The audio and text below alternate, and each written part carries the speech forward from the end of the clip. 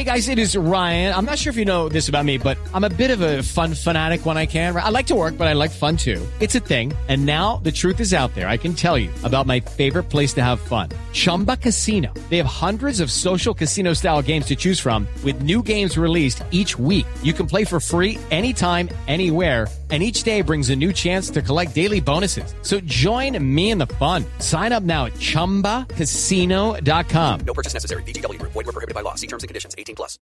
With the Lucky Land Slots, you can get lucky just about anywhere. This is your captain speaking. We've got clear runway and the weather's fine, but we're just going to circle up here a while and get lucky. No, nothing like that. It's just these cash prizes add up quick. So I suggest you sit back, keep your tray table upright, and start getting lucky. Play for free at LuckyLandSlots.com. Are you feeling lucky? No purchase necessary. Void where prohibited by law. 18+ terms and conditions apply. See website for details. The only daily Premier League podcast. This is Football Social Daily. It's the same old story for Chelsea as they stumble again in the Premier League. This time away at Brighton, where the Seagulls were worthy of a score draw against the European champions, and they faint further in their flickering title flame. If Harry Potter was the boy who lived, Graham Potter is the man who's linked to Everton, of course, this time, who are searching for a successor to Rafa Benitez. But is it Frank Lampard who'll be the chosen one after recent developments? Also on the show today, we'll discuss Brentford, whose rise to the Premier League has been nothing short of magical. Tonight they get to host the big names of Manchester United. But what side of the Red Devils will we see after a somewhat Jekyll and Hyde season? Plus, will Leicester City feel the wrath of an irate Italian as Spurs boss Antonio Conte is still seething after that postponed North London derby? Will his side translate that fury into a full 3 points against the Foxes as they fight for the top four? I'm Niall, this is Football Social Daily, the Premier League podcast with a new show every day of the season, and alongside me on the show today we've got two people who are mutual in their malevolence towards Manchester United. Leeds fan Ian Brannan and Man City fan Matt Pitter here. Morning, gents. Good morning, yes. Morning, Niall. You might be at opposite ends of the table right now, but you're both linked in your mutual hatred of United. Well, I'm not sure if it's a hatred, it's just one of those things you have to live with, isn't it? It's just life. It's not a hatred if you've been doing it since birth, I guess. It's just kind of it's a hatred when they made your life a misery in school, trust me. Yeah, I'm sure you're milking it now, Matt. No doubt about it. Interesting, we do have a City fan and a Leeds fan on the show today because Manchester United are in action tonight against Brentford. We'll talk about that a little bit later on in the podcast. But first up, let's look back at last night's Premier League game. There was set to be two, but of course Burnley versus Watford was postponed. Burnley allegedly only have 10 first-team players. They've got some serious catching up to do in terms of games, and that pressure will mount on them. That game was off, but at the Amex, Brighton against Chelsea was on, and it finished 1-1 between the Seagulls and the Blues. We said yesterday, Matt, that Chelsea were probably already out of the title race after losing to your team City at the weekend, but this is another poor result which almost further cements that, don't you think? Yeah, Chelsea now dropped points in the last 4 league games now, and for me, just need to focus on the FA Cup and the Champions League and finishing in the top 4 basically, because the title's gone now, and Tuchel's 12 points off the top, and City have a game in hand on them, and you know the way they're playing right now, it's highly unlikely. You know we're going to drop many points now between now and May. Lampard was sacked after being 11 points off the top, so you know read into that what you will, but you know the success Tuchel had last season will save him for now, obviously. But the promise that they had at the start of the season in terms of the league, there were a lot of people's favourites. A lot of pundits came out and said, I'm favourite in Chelsea for the title, especially after the signing of Lukaku. Everyone thought that was going to be the difference between us and Liverpool and Chelsea. Everyone thought that signing was going to be the one, but it's ended up being disappointing, obviously, with the farce that happened with Lukaku a couple of weeks ago when he came out with that interview. Yeah, it's just been a disappointing campaign in the league for them. Obviously, the promise that they've had, but if they obviously do well in the FA Cup and the Champions League and finish in the top 4, the season might not be as big a disaster as what people are making out. And they've still got some games to turn it around. But as far as the league's concerned now, it's like 12 points off, and with a game behind City, it's gone for me. Matt's right, isn't he, Ian? Because at the start of the season, so many people did tip Chelsea to be Premier League champions at the end of the campaign. I know Jim, for a fact, was one of those people on this podcast who said he felt that Chelsea would go on. And on the opposite hand, Joel said that he felt that Chelsea would tail off. So it's interesting that you've kind of got two schools of thought. One that was almost like Chelsea weren't going to go beaten the whole season with the way they were defensively at the start of the campaign. And now you've got someone like Joel who's kind of been proven right. So where's it gone wrong for Chelsea, if that's the right term to use? Because Matt highlights that Lukaku situation, but in all fairness, there were signs of them possibly tailing off even before that Lukaku debacle took place. So where, in your opinion, do you feel that Chelsea have come up short at times this season? It's hard to put your finger on it, isn't it? Because we've mentioned over a few weeks that they've had one of the strongest defences in not just in the Premier League, but in European football. So it's not for the lack of leaking stupid goals. They've been very hard to break down. But whether it's Lukaku or whether it's any other of the attacking force of Chelsea, probably goals has been their problem, perhaps. Even though they've been getting them, they just haven't been getting enough to really dominate sides. And we see teams like Liverpool or Man City in particular, they'll go out and they'll absolutely annihilate a team if they get a sniff of blood.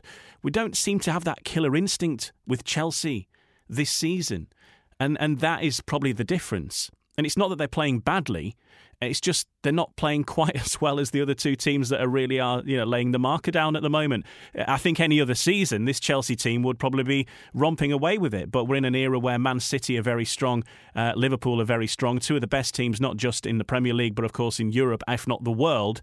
And that's just the difference. And they have been a bit indifferent in front of goal. And Lukaku's situation was a sideshow they didn't need, and certainly cost them having him on the pitch through obviously having to have sanctions against him. But maybe that is it. But there's been other players that you would expect to have contributed more in front of goal as well, and they haven't. So it is a funny one. Because they haven't been playing bad, they just haven't been ripping people apart when they should have. Like Brighton should have been there for the taking, surely. That's a case in point, really. That's a draw that should really have been a win.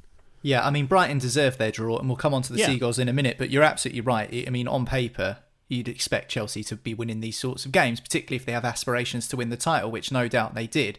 And you mentioned not being able to put your finger on why Chelsea have been performing the way they have been. Thomas Tuchel said exactly the same, and that was probably a month and a half ago, just before Christmas, when things really started to take a turn for the worse for Chelsea. And, let's not overreact here. They are still well within the top four and probably will finish in the Champions League places. But when someone as accomplished as Thomas Tuchel is saying he's not quite sure what's going on, then you know that you might have a problem.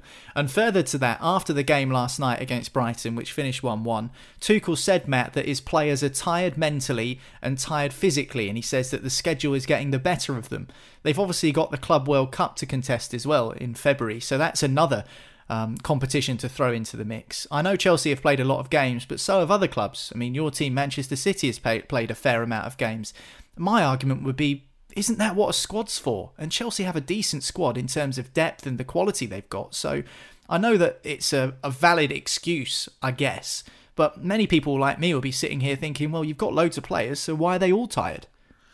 Exactly. I mean, you hit the nail on the head right there, Niall. This is why the top teams build the big squads, because they want to fight for every single competition that they're in. And we all know how notoriously difficult the Premier League is around winter time. They're not like the other leagues that get the winter break. So you just have to grin and bear it. And this season's been weird in that respect, because it's just all of a sudden started to come to people's attention. Now all of a sudden you get these managers now that are moaning about the amount of games. It's always been that way. It's not like it's changed. It's not like as if the Premier League once had a winter break and now it's all of a sudden, no, we're not having that anymore. That's the way it's always been. You just have to grin and bear it. Every team's going to get injuries. Every team's going to go through it in different patches of form. You just have to get through it one game at a time. And I think it can be used as a bit of like a smokescreen, to other like clubs like failings in the transfer market and building a squad. I remember watching an interview with Khaldoon when he did his end of season review, and he said, obviously because City get a lot of flack, especially now with obviously being 12 points clear at the top, and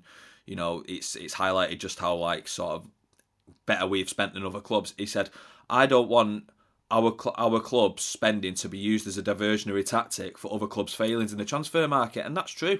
Other clubs have had money to spend. Liverpool have had money to spend. Chelsea have had money to spend. But it's just not working for them. And this is when they start turning it around. And rather than admitting their own failings, they start basically highlighting other things just to sort of like get it away from them. At the end of the day, the Premier League's a long season. We know it's tough. But these clubs just have to grin and bear it and just have to admit that they've just not been as good as the other sides that are at the top at the moment. It's just one of those things that Tuchel, obviously he had the success in the Champions League last season. He's still in the Champions League now. He's got the FA Cup now.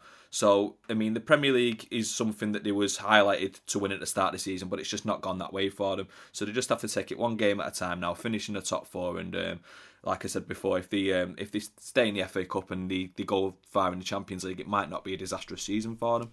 Yeah, I think you're right. Chelsea have faltered recently in terms of their league form, but it's actually, I think, a year next week that Thomas Tuchel's been in charge of Chelsea. He obviously replaced Frank Lampard, and we'll talk about Lampard, in fact, later on in the podcast. But a year in charge for Tuchel. A couple of days ago, he won the Men's Coach of 2021 in the FIFA Awards, so he's had a pretty good first 12 months, albeit aside from the last couple of weeks, I guess, as Chelsea managers. So I guess if you're going to manage in the Premier League, the scheduling is something you're going to have to get used to. I mean, we say that, but even 6 years into the job, 7 years into the job, Jurgen Klopp's still complaining about the schedule. And Pep Guardiola has a moan every now and again as well. I think it's just something that happens. And like you say, Matt, it's something that managers will have to get used to. As for managers, Graham Potter is someone who, as we discussed on yesterday's show, Ian, has drawn so much praise for his style of play at Brighton, the way he deals with the media. They deserved their draw. A bullet header from Adam Webster, who was outstanding last night at the back for Brighton, I thought. He got the equaliser from a set piece. And with that result now, that's even more focus on the job that Graham Potter is doing. I even saw one Crystal Palace fan on social media yesterday say, I hope Potter takes the Everton job because I can't stand seeing Brighton have such a good manager. I think though that with these situations where we have managers who, I mean, look at Eddie Howe being another example, did a great job at a team of a certain size. Obviously, Bournemouth, Brighton. Obviously, I don't want to compare them in terms of size, but they're not a top six side with a 46,000 stadium and all the rest that goes with it. They've done a good job, and they ground out the results, and they play a certain kind of football that sees them well in the Premier League. It's sometimes that you need that X factor, don't you? And that little something you can't put your finger on to be a manager at a top club. Now, Everton have designs of being further up the table than they already are. Does he have that magical factor, that magical thing that is going to really get top players to bind to what he's doing? And we're seeing now that Eddie Howe perhaps having a little bit of a tricky time at Newcastle. I don't think the fans are getting restless, but they've still only had one win, and he's. Yes, we know that we know he's a great coach, and we've seen it before with great coaches. Steve McLaren is another one. Did brilliantly. Is revered within football as being a great coach, but didn't have that magical spark that Tuchel maybe has or Klopp has, and that's the difference. It's a personality thing, and can he really? When the chips are down, can he really, grapple with the media and all the sideshow that comes with it and put them in their place and manage it? People like Klopp, people like Guardiola can, but there's charisma. I think exactly charisma, X factor, personality. That been there, seen it, done it thing. And Graham Potter has done a fantastic job, but he hasn't won league titles elsewhere around the world where Guardiola can sit there and say, come on then, I've won La Liga, I've won the German league, what are you going to say? I can do it all, pretty much. But with Graham Potter, you don't have that, and I think with players that have got a certain ego, maybe then things become difficult. Would be my personal thing. I think he's a great guy, and I think he's a talented coach. But when the pressure's really on, can he still be as cool then? Would be my... maybe he can. I'm not saying he can't, but that's the question mark. Well, I'm going to correct you here, Ian, because Graham Potter has won a league title. He won the Swedish third division in 2012 with Östersund. Yeah, Who could forget that night? It was Remember when they played Arsenal in Europa League? He was manager, wasn't he? Yeah, he was. Yeah, but no, I'm only messing with you. No, I totally know what you're saying. It's one of those things where people will look at Graham Potter, and I think because he's one of the finest English managers, I think that leads to more attraction from the press as well. No doubt he's doing a brilliant job at Brighton, and his Seagulls side drew 1-1 with Chelsea last night. 2 more Premier League games taking place this evening. We'll talk about those next after this. Football's Social Daily. Subscribe to the podcast now so you never miss an episode. Hey guys, it is Ryan. I'm not sure if you know this about me, but I'm a bit of a fun fanatic when I can. I like to work, but I like fun too. It's a thing. And now the truth is out there. I can tell you about my favorite place to have fun. Chumba Casino. They have hundreds of social casino style games to choose from with new games released each week. You can play for free anytime, anywhere. And each day brings a new chance to collect daily bonuses. So join me in the fun. Sign up now at ChumbaCasino.com. No purchase necessary. VGW Group. Void where prohibited by law. See terms and conditions. 18+. It is Ryan here, and I have a question for you. What do you do when you win? Like, are you a fist pumper, a woohooer, a hand clapper, a high fiver? I kind of like the high five, but if you want to hone in on those winning moves, check out Chumba Casino. At ChumbaCasino.com, choose from hundreds of social casino style games for your chance to redeem serious cash prizes. There are new game releases weekly, plus free daily bonuses. So don't wait. Start having the most fun ever at ChumbaCasino.com. No purchase necessary. VGW Group. Void where prohibited by law. See terms and conditions. 18+. Football's Social Daily. Find more great sport at sport-social.co.uk. Welcome back. This is Sports Social's Football Social Daily, part of the Sports Social Podcast Network. Loads of great shows on the network. If you head to the website, sport-social.co.uk, click the podcast tab at the top of the page, you'll find our full suite of sporting podcasts to get your ears around, including Humans of Speedway, which is back, featuring our very own Ian Brannan. A couple of exciting episodes coming up, Ian. Oh, yes. Well, we're doing this month. I'm speaking to what they call the rising stars. You know, the young British talent who are coming through at the moment. And last week we spoke to a kid called Jordan Palin, who is 17 years old and already a top Premiership League champion. He was in a team at Peterborough that they've dubbed Dad's Army because it was full of, what shall we say, veterans. But they won the league. So hang on, does he even have a driving licence yet? Just. So he's only just got a driving licence for a little old Corsa or Renault Clio, and he's driving around a dirt track with no brakes. You can race speedway bikes, I think, at 15 if you're in the bottom league. So he started early. So that was last week, and a great episode, the biggest episode I've done actually.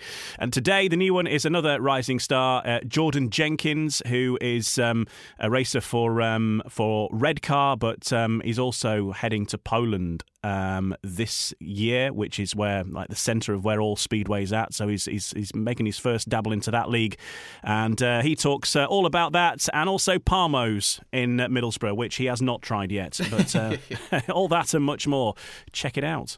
Yep, Humans of Speedway available on the Sports Social Podcast Network and also wherever you get your podcasts. Loads of great shows. That website again is sport-social.co.uk. Time now to talk about the Premier League games taking place tonight, starting with the game at Brentford Community Stadium, where Manchester United are the visitors. United are the only team in the league this season, along with Leicester, to have scored in all of their away games. As for Brentford, their problem is conceding first half goals. 21 times they've shipped a goal in the first half, more than any other Premier League club. Makes for interesting reading statistically, but it's also been an interesting week at Manchester United in general. They surrendered a 2-goal lead to Aston Villa in the Premier League at the weekend. There was this fallout with Anthony Martial supposedly refusing to travel to that game at Villa Park and then being left out by Ralph Rangnick. They played well in the first 40 minutes or so of that game against Aston Villa, but the second half, not so much. I feel like that's a little bit indicative of where Manchester United are at the moment, Matt. I mentioned Jekyll and Hyde at the top of the show, and it certainly feels like that at times. Sometimes they can be good, other times they can be terrible. Yeah, they seem to have just sort of continued where they left off with Solskjaer, in my opinion, really. I mean, obviously, the results haven't been absolutely, disastrous, but they've not been great, and the performances haven't been great neither. I mean, look at what happened to them against Villa at the weekend. 9 not much has changed in the regard of them just relying on, moments of individual brilliance from certain players just to get them through the games and win them the points.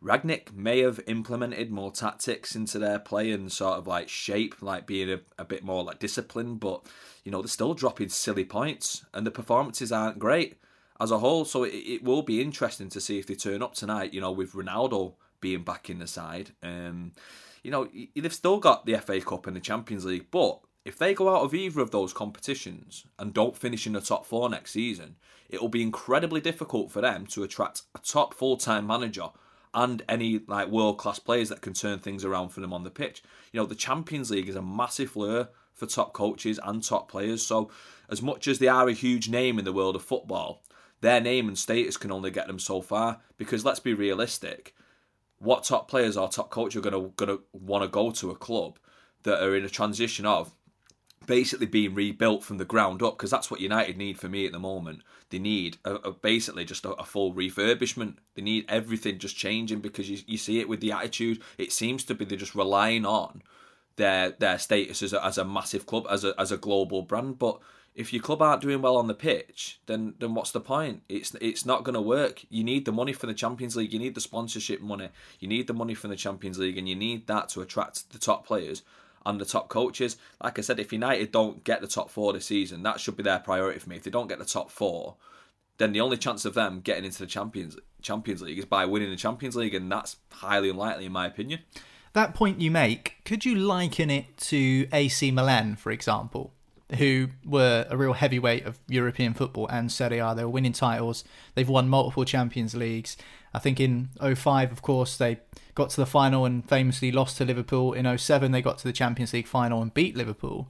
But they're a club who, despite their famous stadium, famous stature and world recognition, really fell off the pace a little bit when it came to Serie A, and it's taken them a while to build themselves back up. Could you draw comparisons between the two, do you think? Exactly. It doesn't matter how big of a name you are in the world of football. AC Milan are one of the most prestigious clubs ever, especially when it comes to the Champions League and stuff like that. But if things just start to change, if other clubs like, in Serie A, like clubs like Atalanta that have started to come to the forefront, that are goal-scoring machines, playing under Gasperini, There's a chance that clubs like Man United, AC Milan can be left in the past, especially if they don't change their mindset or their mentality. This is what these kind of clubs seem to do. It's okay, we're AC Milan, or it's okay, we're Manchester United, we'll get through it. No, you're in a danger of being left behind. You're in a danger if you fall out of the favour of challenging for league titles or challenging for European Cup places. There's a chance that it could take a number of years for you to get back into it. I think, how long was it? About 6 or 7 years since AC Milan have been in the Champions League, since they got back in it this season. Yeah, absolutely. But I totally agree with what you're saying. Football doesn't stand still, give anyone anything for free. No, absolutely. No, you're totally right. And, it is a real period for Manchester United to try and get things right, I think. And there have been links as well with the new permanent manager that could arrive in the summer. Rangnick was talking about contracts and stuff in his pre-match press conferences. Paul Pogba's been linked with moves away, and there are players coming to the end of their contracts. 2 players who aren't quite at that stage are Cristiano Ronaldo and Marcus Rashford, Ian. It's unsure if they'll be involved with the matchday squad tonight due to knocks.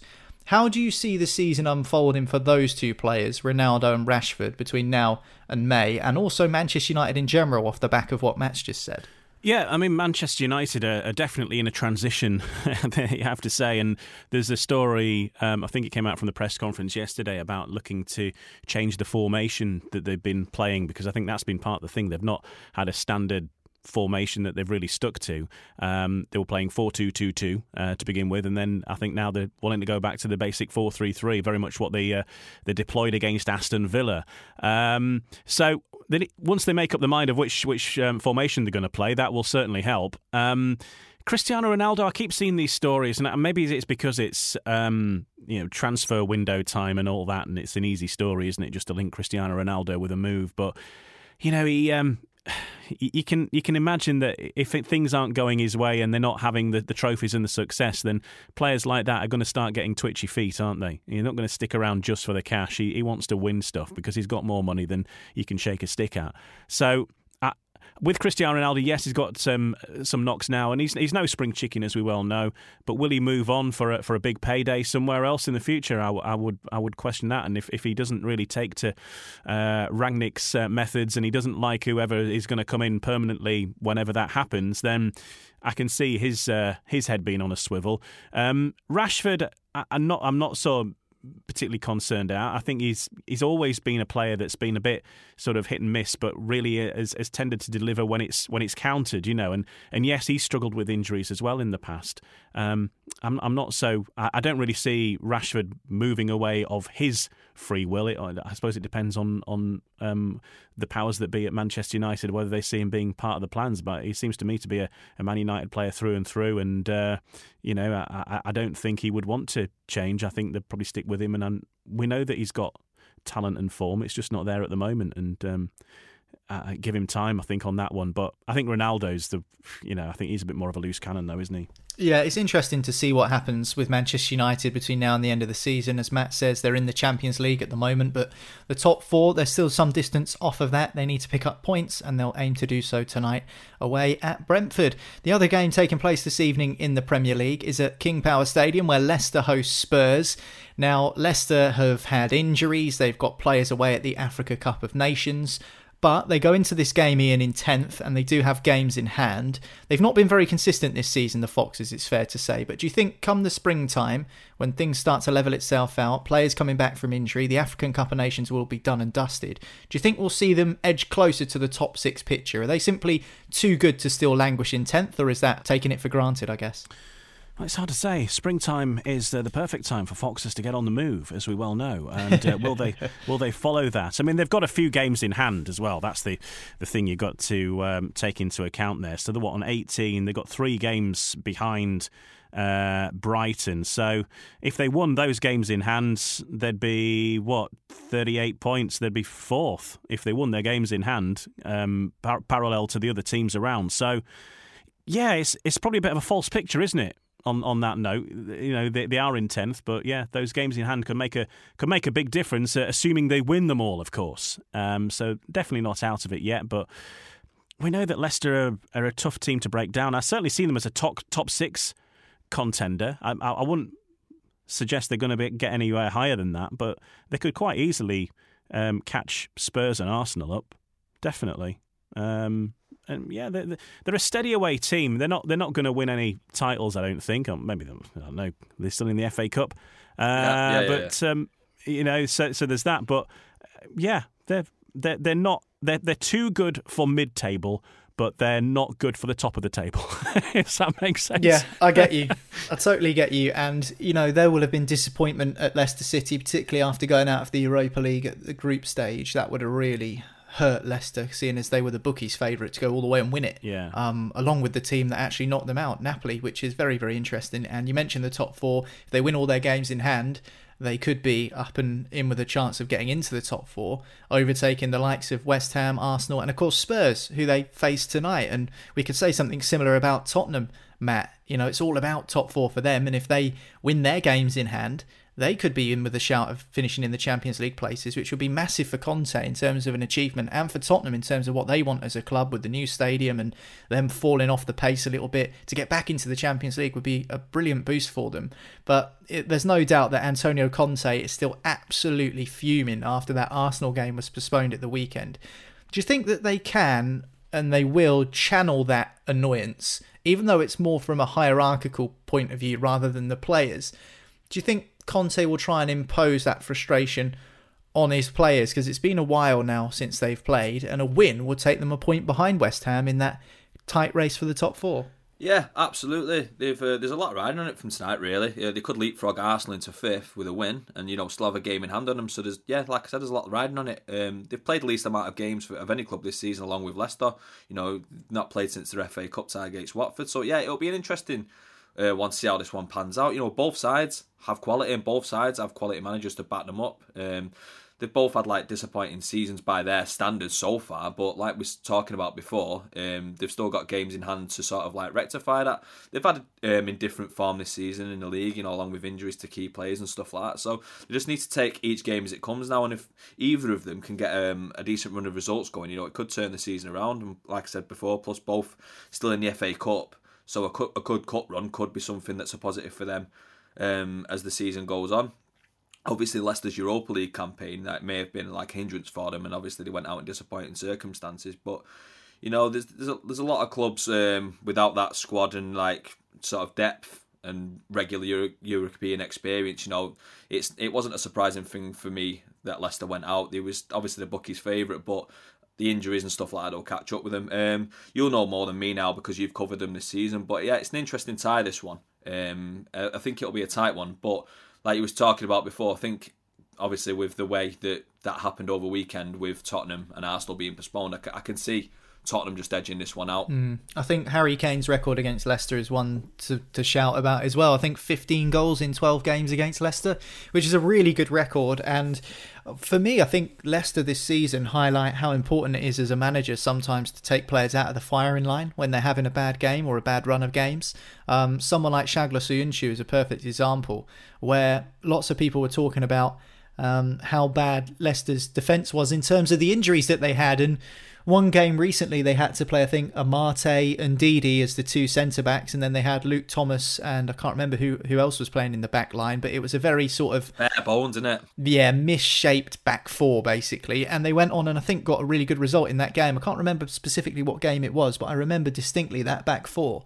And, if you were picking players in terms of what you would rather have for solidity, you'd be picking two first-choice centre-halves like Evans and Soyuncu, but I think both of them were unavailable for whatever reason. So even though Rodgers didn't pick them because they were injured or whatever the reason was, them being out of the firing line actually eased a bit of the pressure.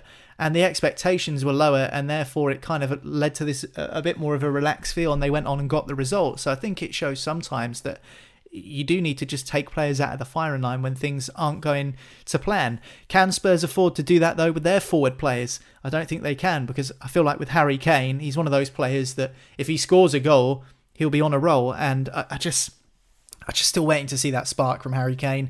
Interesting that we're now 19 days into a transfer window after a massive saga last summer and no single word has been said about Harry Kane. I feel like maybe that is his chance to move on, or will City revisit it in the summer? So many interesting questions when it comes to the transfer side of things, particularly with Spurs, because we've also mentioned that if Antonio Conte doesn't get the players he wants, will he still be around?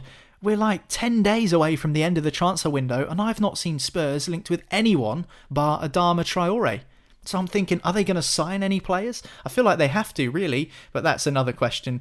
Their latest focus will be the game away at Leicester City tonight in the Premier League. So those two games taking place this evening. Brentford, Man United, Leicester Spurs. We'll have match reviews of those on the website tomorrow, sport-social.co.uk, and also I'm sure we'll discuss them on tomorrow's podcast. Time for another break now, and afterwards we'll be talking about Frank Lampard, because he's been linked with a vacant Everton job. Does he deserve an interview? We'll talk about it next after this. Football's Social Daily. Find more great sport at sport-social.co.uk.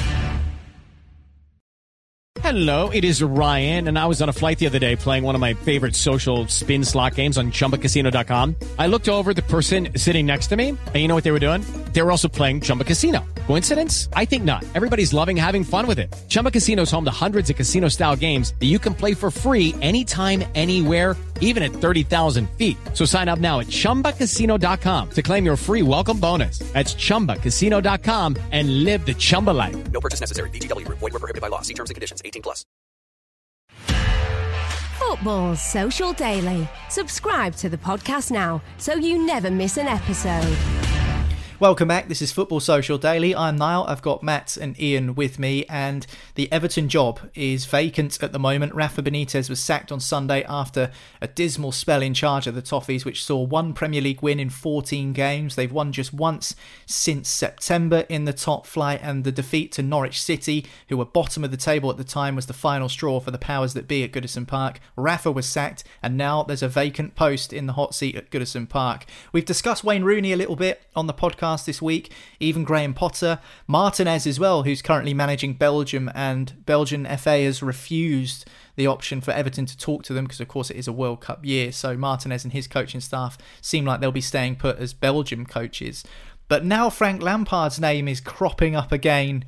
Ian, what are your thoughts on that? Because it seems like every job in the Premier League that comes available, Frank Lampard is in there with a link. Well, yes, he's I think every out-of-work manager is being linked with any decent job going, of course. But yeah, it's not a surprise to see Frank Lampard's name tossed in there. When it comes to the Everton manager search, I take my guidance and information from the Oracle of Everton, the Buddha of Merseyside, who just speaks such truths on football, Brexit, politics and anything else. I ask the thoughts of Neville Southall. Now, Neville Southall has revealed that he would be devastated, his words, if they brought back Roberto Martinez. So chalk him straight off. That's not going to be happening. Neville will not stand for it. Neville says that it should not be a decision. It should be cut and dried straight away. Duncan Ferguson is the man for the job. And it seems that he is certainly one of the favourites. The Liverpool Echo correspondent this morning, away from Neville Southall. Neville Southall's very much firmly named his colours to the mast of Duncan Ferguson. But they reckon on Merseyside this morning, looking at the Liverpool Echo, that Duncan Ferguson to the end of the season or Wayne Rooney are the two front runners. But of course, Frank Lampard is going to be tossing his name in the hat, because why wouldn't you? If you wanted to get back into management, it's the job going at the moment in the Premier League, if that's what you want to do. So, but that would be disastrous for Derby County, wouldn't it? Though, if Wayne Rooney were to up sticks and go back to his boyhood club, and you can see exactly why that would be an attractive option for him. But yeah, with Frank Lampard though, I don't know. Does he get it? We've seen what Rafa Benitez, great manager and all, but there's a thing and certain clubs, isn't there, that you've got to be one of the gang. And is Frank Lampard one of the Everton gang? No, never played for a Merseyside team. Certainly never played for Everton, I don't think. Wayne Rooney, obviously, it fits, doesn't it? Same with Duncan Ferguson. And I think, having had what they've had with Rafa, I think they probably want somebody who's got some sort of affinity to the club in some way. Hence why it might be an attractive thing to leave Duncan in charge, at least for the end of the season, and see how it goes, or at least give him a few games. And obviously Wayne Rooney is a no-brainer, isn't it? But we'll see what happens. But I'm not sure that they would really take to Frank Lampard on Merseyside, I've got to be honest. I think it's really interesting with Wayne Rooney and Lampard both being linked for this job, Matt, because Frank Lampard went from Derby County, where he took them 6th in the Championship, into the playoffs, which is a decent achievement, but it's not groundbreaking, and then all of a sudden got the Chelsea job because the timing was right, but it was extremely early in his managerial career. He had been manager of Derby County for 1 season, and then he was drafted in as a club legend to take charge of Chelsea, one of the biggest clubs in the country with massive expectations. When it comes to Wayne Rooney, he's now managing Derby, and in my opinion has done a better job with Derby than what Frank Lampard did, purely because of the hand he's been dealt and how much they're in dire straits financially, still trying to fight off relegation, having had 21 points taken off of their tally at the start of the season. So they've had a real uphill struggle. Rooney's done brilliantly, but he's still very, very early in his managerial career, and will there be a sense of abandonment if he leaves Derby now to go to Everton? I just think it's interesting that two managers who have managed Derby and then possibly could get a massive opportunity within months of managing that club, and it's now between the two of them, it feels like, because according to reports, Frank Lampard is going to get an interview, and so will Wayne Rooney. So I guess it's a straight shootout between the two. I just think the narrative here is pretty interesting. Yeah, there was obviously the news that came out from Derby recently about another transfer embargo being put on them. So yeah, that could obviously swing Wayne Rooney towards wanting to manage Everton, apart from obviously him being a boyhood Everton fan, and it'd probably be a massive dream job for him. I just think sometimes clubs can be blinded by a bit of nostalgia, like we've seen that with Chelsea. Let's get Frank Lampard in, he's a club legend, it's perfect for us, it's perfect for him. What can go wrong? We've seen what could go wrong. You know, he only had a 49% win percentage at Chelsea, which isn't great at all, you know, considering, you know, the money that he spent. And, you know, as inexperienced as he was, he went into the job. You know, like I said, he did have that money behind him. I think Villas-Boas 48% was like the only manager with like a lower win percentage really. Yeah, the only thing that he did really when he went to Chelsea there, Lampard, he promoted youth, and players like Mason Mount benefited massively from that. And if it's the other way around, if Rooney does end up going to Everton, I can see that being the case. But like I said before, clubs can be blinded by nostalgia. If Rooney obviously leaves Derby fans are going to be fuming. But I mean, who can blame him? If that's the case, who can blame him? It's his boyhood club. It's a chance to manage in the Premier League, and it's a chance for him to turn their fortunes around. It can't get any worse than what's really happened with Rafa. Like you said, 1 win since September. It's been toxic there recently. They need that spark. And as much as obviously they love Duncan Ferguson, he's not going to be a long-term. He's not going to be a long-term thing. He's another club legend. He might get a couple of results, you know, like new manager bounce kind of thing. But Everton need to sort this out. They need to sort it out quickly because they can get sucked into a relegation battle. And I'd say they're in one already, to be honest, judging on form and, you know, morale of the players. If Rooney goes there, I wouldn't blame him. Derby fans, you know, obviously they would be upset, but they couldn't blame him either. It's going to be an interesting, like I said, it's a straight shootout between him and Lampard. Is Lampard's Premier League experience a little bit going to swing it his way? Who knows? But like I said, he didn't have a lot of Premier League experience, did he? He only had probably half a season at Chelsea. So yeah, it's going to be an interesting couple of weeks now for Everton, and obviously they've got the transfer window as well. This was mentioned on Sunday's Football Social Daily, but it does feel like the populist vote is Wayne Rooney, with all of the links and all of the kind of hysteria around it, and that fairy tale going back to your boyhood club and kind of getting them out of a hole. I mean, I can see exactly why fans are keen for a big Duncan Wayne Rooney duo to take charge of Goodison Park on the touchline. Just bringing it back to Lampard though, Ian. He allegedly turned down the Norwich City job earlier this season. That's according to some reports, as he felt that he warranted a bigger role due to the part he played at Chelsea when he was manager there. Is this that opportunity? Is this the opportunity that he's been waiting for? And in turn, has he achieved enough just yet in his managerial career to warrant being linked with these massive jobs? I guess the argument is, if Wayne Rooney's being linked, then why shouldn't Frank Lampard? Yeah, but Wayne Rooney's currently a manager, and Frank Lampard hasn't managed a club for however long, you know? So a year nearly. Exactly. So you do get out of the groove, surely. Wayne Rooney's doing it now. And, you know, there's those day-to-day skills perhaps that are transferred. I don't know. What is Lampard waiting for? I mean, the Norwich job was always going to be a tricky job because of where they are and how they're going to probably go down, and you don't want to be associated with that. And, you know, we can see why he wouldn't. But at the same time, he had such an amount of the season left to change that around, to put his stamp on it. And, okay, maybe there were things behind the scenes that he wasn't being backed. With Everton, though, as Matt just mentioned, you know, they could easily find themselves in it if they keep losing. They're not safe by any stretch of the imagination. So it's still going to be a job to be done there by whoever does take the challenge on full time. So yeah, but I don't know what he's waiting for. When we talk about what he achieved, well, what did he achieve? He had one of the richest clubs in the world to go at, some of the best players in the world to go at. You know, we could all probably do a half decent job with Chelsea. Just because you got the best players in the world. If you've got any basic knowledge about football going into Chelsea, you should be able to do relatively okay, because like I said, he had money to spend, and he has knowledge of the club and the fans as well. He probably knew how the fans wanted him to play, how the style of play that he wanted. But it just like some things just don't work out, unfortunately. And that was the case with Lampard.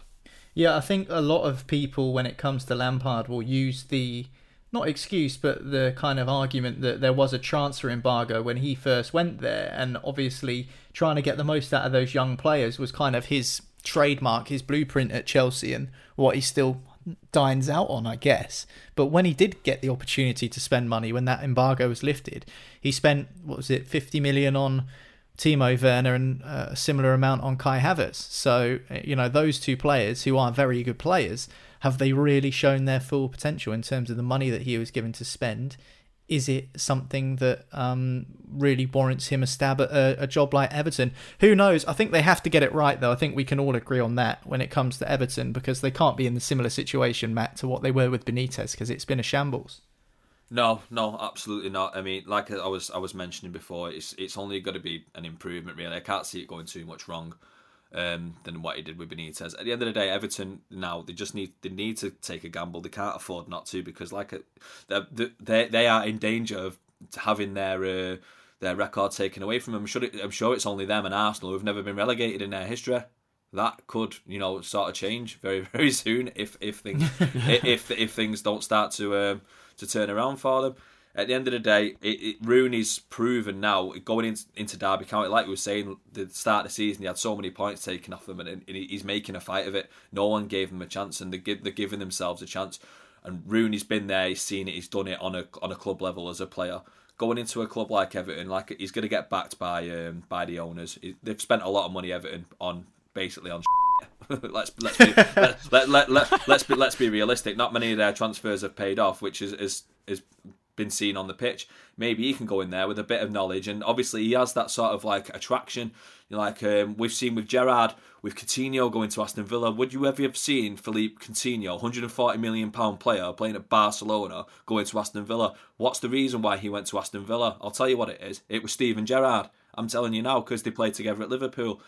If he goes to Everton, he could be that sort of link between getting a better player than what they usually be linked with. Do you know what I mean? Wayne Rooney, what a player he was. England's all-time top goal scorer. Man United's all-time top goal scorer. One of the biggest legends in the game. So that could be something that attracts the better players to Everton if he decides to go there. This is all leading to 42-year-old Ronaldo signing for Everton in the Championship as they fight for the playoffs. Well, we'll watch with intent what happens at Everton. They're still looking for a new manager. Will it be Rooney? Will it be Lampard? Will it be Big Dunk till the end of the season? Whatever it is, we'll keep you updated here on Football Social Daily. But that is it for today's podcast. Thank you, Ian. Thank you, Matt. Appreciate your time as always. Don't forget, if you hit subscribe, that way you won't miss an episode of the show again. We'll be back again tomorrow, and we'll speak to you then.